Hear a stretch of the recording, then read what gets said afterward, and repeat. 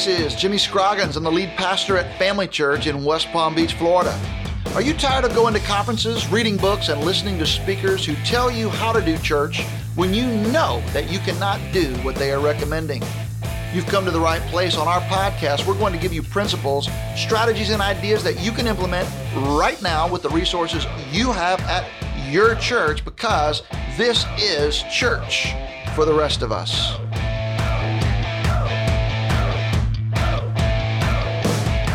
Hey, welcome back to Church for the Rest of Us. Jimmy Scroggins and Leslie Bennett in the offices of the Family Church Network, downtown West Palm Beach. And with us today is my friend Willie Rice from Calvary Baptist Church in Clearwater, Florida. Willie's been a friend of mine for many years and somebody that I've admired just in terms of his leadership, the way he leads his family, the way he leads a large multi-site church with a large Christian school. And he's just one of the greatest leaders in our state and somebody that I look to for advice and somebody that I look to as a model of what decades of faithful service, teaching the Bible, leading churches. And Willie, one of the things I love about you is your desire to be a blessing to other churches. And that's what Church for the Rest of Us is all about. Leslie, I think you've been over there. You know something about Calvary. And so I'd just be interested in your thoughts as we get into this conversation, because we're going to talk about reopening. Yeah, well, we're really excited that you would join us, Pastor Willie. And we have these conversations all the time with our team, and we're trying to learn from people like you. And we know you're getting ready to open on Sunday. So I think our listeners understand this. We've talked about it on the podcast, Florida. And we have a different sort of kind of state, and down here in South Florida, we've had more cases of COVID-19, so we've been a little slower to reopen, and where you guys are getting to reopen a little bit sooner, so we're excited about that. How are you feeling about that?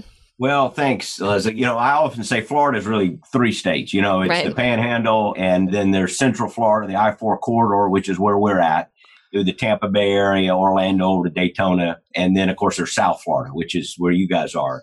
And South Florida obviously has been hit harder. There's a denser population and probably a lot of reasons for that. But I think the state of Florida is moving in a good pace, in a good place. I'm grateful for the leaders we have here. We haven't had a lot of conflict with our government leaders. I feel like they've been really respectful, and they've tried to thread an almost impossible needle. And I appreciate that. It's hard. And it's supposed to be hard. When you're protecting liberties, you're also trying to protect people. It's supposed to be hard.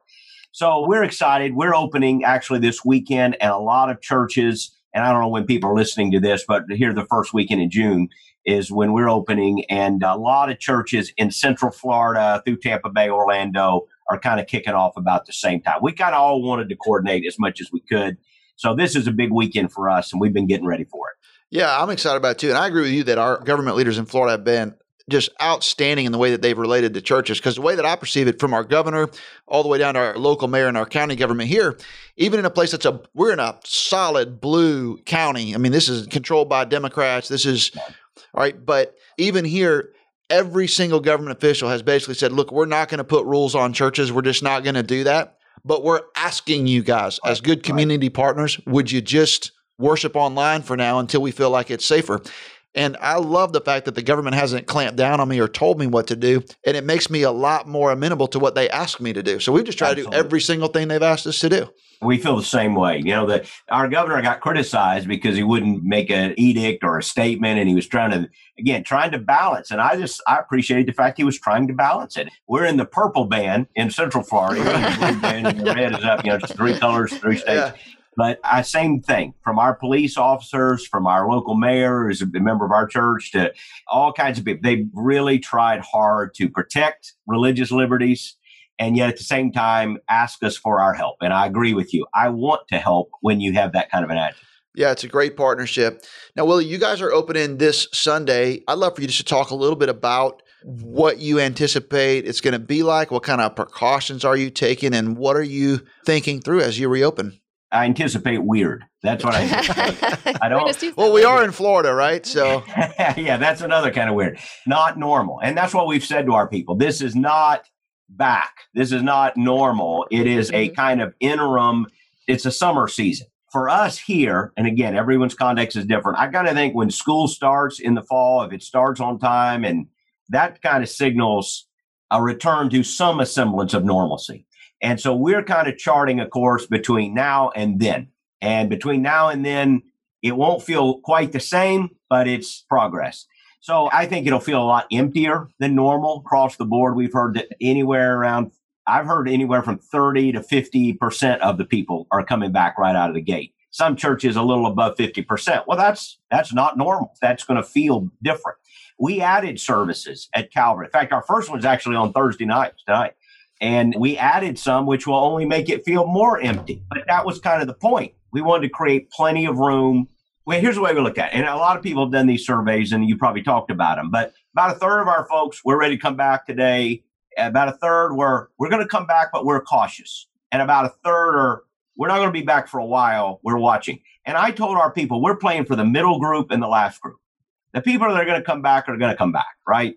But it's the folks that are a little bit cautious or the folks that are waiting back to see. That's who we've got to play for. I want them all to be back eventually. So we've got to do some things that are more cautious. We've got to do some things that feel weird in order that they understand we're taking it seriously and we want to keep them safe. Man, what a great point. And I think that's a really good way to think about it too, Willie. So as you're thinking through what you're going to do that might feel a little weird to keep people safe, there's a lot of guidelines out there. Churches are doing, they're all over the map. What are you going to do at Calvary? Because whatever you do, that's what everyone should do, I think. Well, I don't know about that. Do you have a handout? We may have too many services. We may have too many services. We have 3 campuses. So we're doing this Saturday night on every campus, which we don't usually do a Saturday night, and then the 2 on Sunday. So we've added services on purpose, knowing that's going to be way more space than we need. But I wanted people to come, and if they want to be very strict about social distancing, they can practice that. And we're encouraging that. So don't get in everybody's face. You want to sit, and there'll be 4 chairs between you and the next person. That feels weird. That isn't how we normally do church, but it's a step back in the right direction. So we're creating lots of space. Even the way we do music, I've told our worship team, because you know how good worship leaders are. They're kind of, hey, everybody sing, get up. Why aren't you singing? You know, they do all that. and that's good because they bring energy. You need energy sometimes. Well, I just told them, we may not have a lot of energy in this one. The energy is we just got people in the room. So if they want to sing, sing. But if they don't want to sing, don't fuss at them. Right. And maybe we do a few more songs where I'm just singing for you than we would normally do. Right. Just little things like that where you understand why some people are being cautious. And we're doing things like everybody's doing. You know, we're not going to take an offering. There's going to be a receptacle at the door. So we're not passing plates. We're not handing out worship guides, things that everybody probably is talking about, where you just minimize touching opportunities. We took off what somebody I think I heard said, we're going to have a no-touch service, which means we're trying to say to people, you can come. You won't have to open a door because there's going to be people at the door. They're either going to be open or people will open it for you. You can literally get in the service, out of the service without touching stuff, sit down, cleaning before, cleaning after, just kind of making sure those people feel like, hey, they've created a safe environment for us. All right, so let's talk about a few things that are kind of hot button topics when we talk about regathering. Are you doing anything with pre-screening volunteer staff or attenders? In terms of pre-screening. Temperature checks, questionnaires, anything like that? We are not. We didn't get into the temperature checks, although we bought a lot of those thermometers so we could do that. Yeah, 2 months ago when you thought that was going to be important. Yeah, we did. Yeah, somebody knows we will. So we have some, and we just felt like it was good to have it. But we just didn't want to get into that kind of mandatory screening. We're not medical personnel, and we didn't feel like this was the time to start playing like it. We have obviously told people, do not come if you have any symptoms. If you feel ill, please do not feel any Baptist guilt about coming to church. You know, it's okay to stay back. But we have that. We're not doing preschool. We're not doing children out of the gate. We're asking all of our guests to wear masks. That's become a big hot button issue. I mean, did you ever think people would be so mad about you're in the mask? On both sides, yeah. I've told our greeters, and not every church is doing this, so I'm not saying this the right way, but we just told the people who are welcoming, holding doors, you're wearing masks. Okay. You know, whether you do it at home or not, that's your business, but you are, because, again, I want you to play for the person who's a little fearful. And maybe fearful, I don't mean that in a disparaging way. They have reason to be cautious. Sure. You know, they have reason to be cautious. So it's anything about you. Please don't send me any more links from the news. Please don't, you know, I've heard. Have you gotten links from people who think you're too conservative? I know. You're too whatever. Have you heard those? Yeah. I'll start forwarding mine to you. And I appreciate them. I honestly do. But, you know, after you've read 572, you're kind of tired. So we've asked our guests, our volunteers, just to wear masks. Obviously, our people, that's an optional thing. I didn't want to require more than our government is requiring. Wear a mask if you want to, don't have to if you don't want to, but everyone can practice social distancing. All right. And you are doing singing. So have you considered, like, because, like a lot of the latest data is like, hey, singing is a killing machine. So, that was in one call, was worse than sneezing. Right. Like you would have thought sneezing maybe in singing, singing. Again, that's what we've done. We're doing a little less rather than a little more. We're not doing quite as much congregational. As you heard me say, we've kind of coached up our worship leaders how to approach it.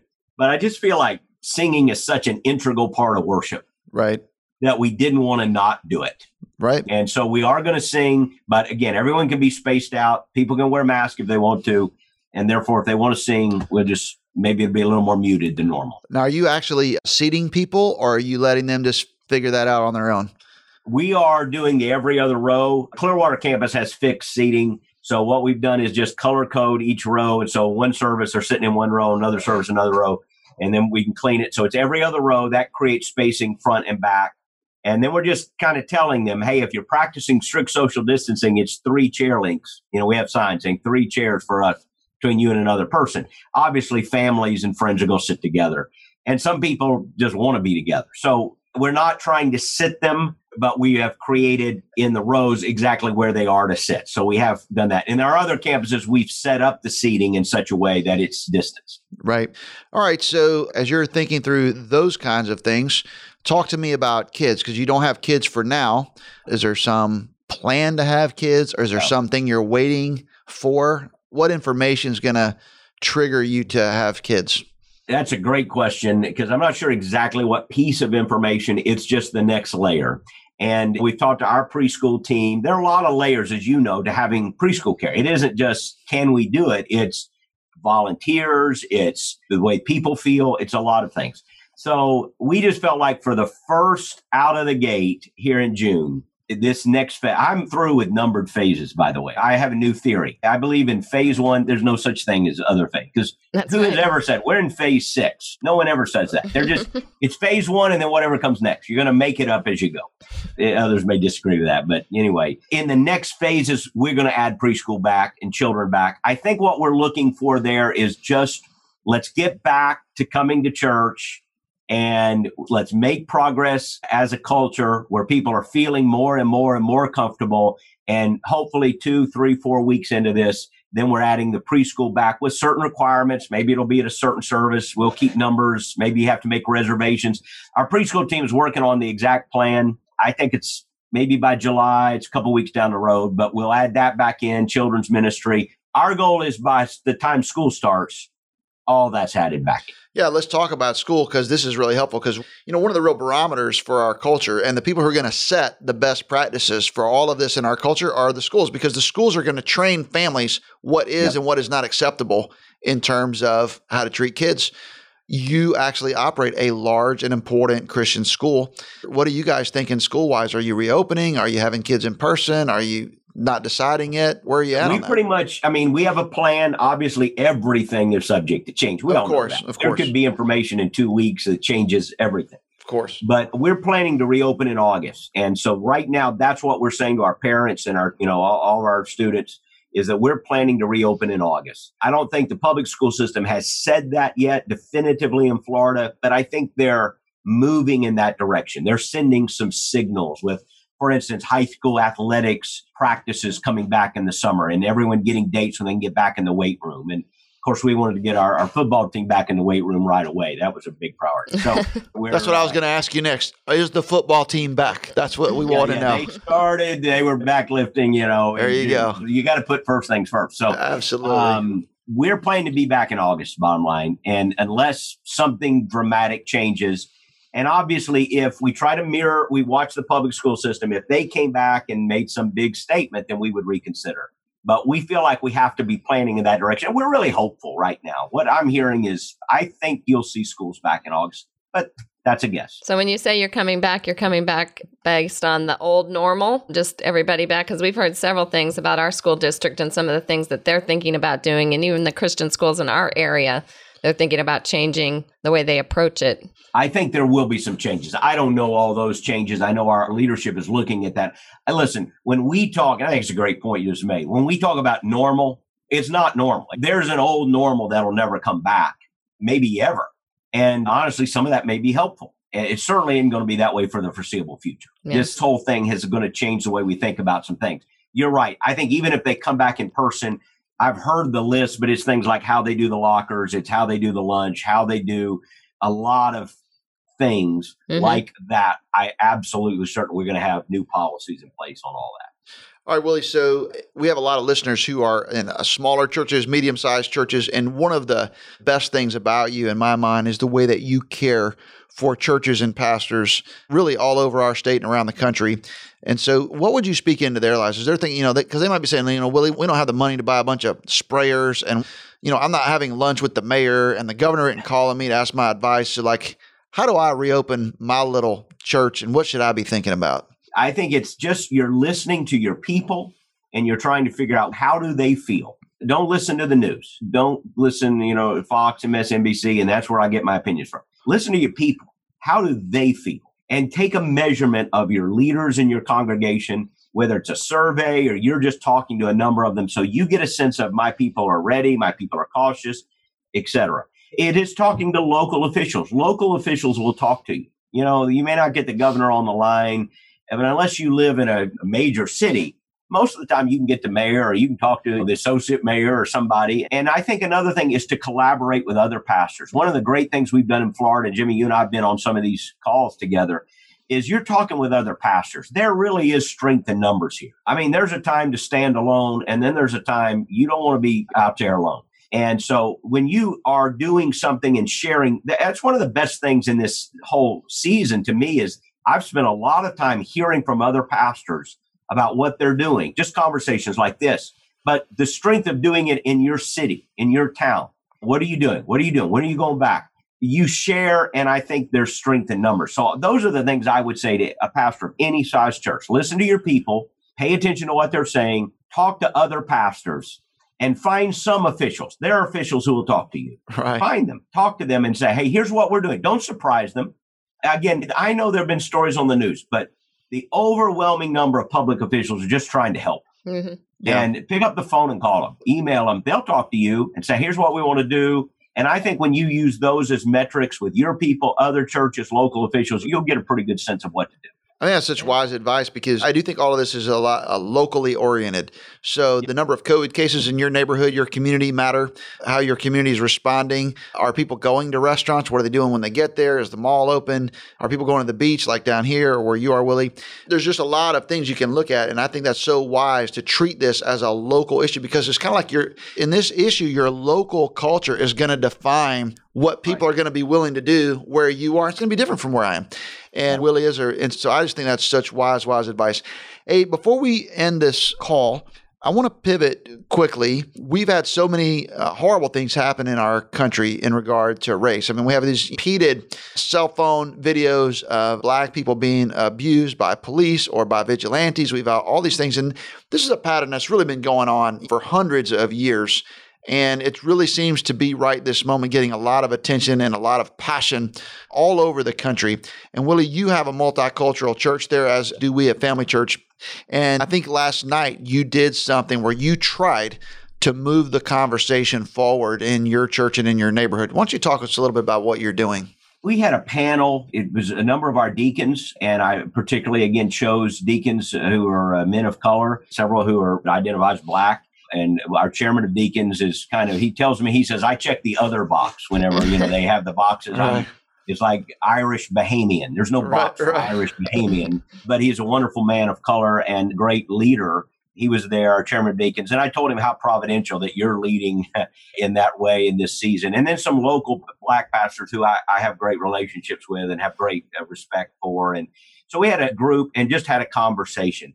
Every situation, every context, every church is different, obviously. I know a lot of churches aren't multicultural. A lot of smaller churches or rural churches, your city may not be multicultural. That's part of the problem in America is we talk about multiculturalism, and yet South Florida is really unique in that area, even more so than Clearwater. But most areas in America aren't multicultural. It's still where people live. They live very segregated lives. That's part of the problem. We don't have enough friendships across the racial boundaries in America. But I would say to any church, I mean, you might be out there in the woods somewhere. You might be an all-white church, an all-black church. We need to have conversations where we're listening to one another.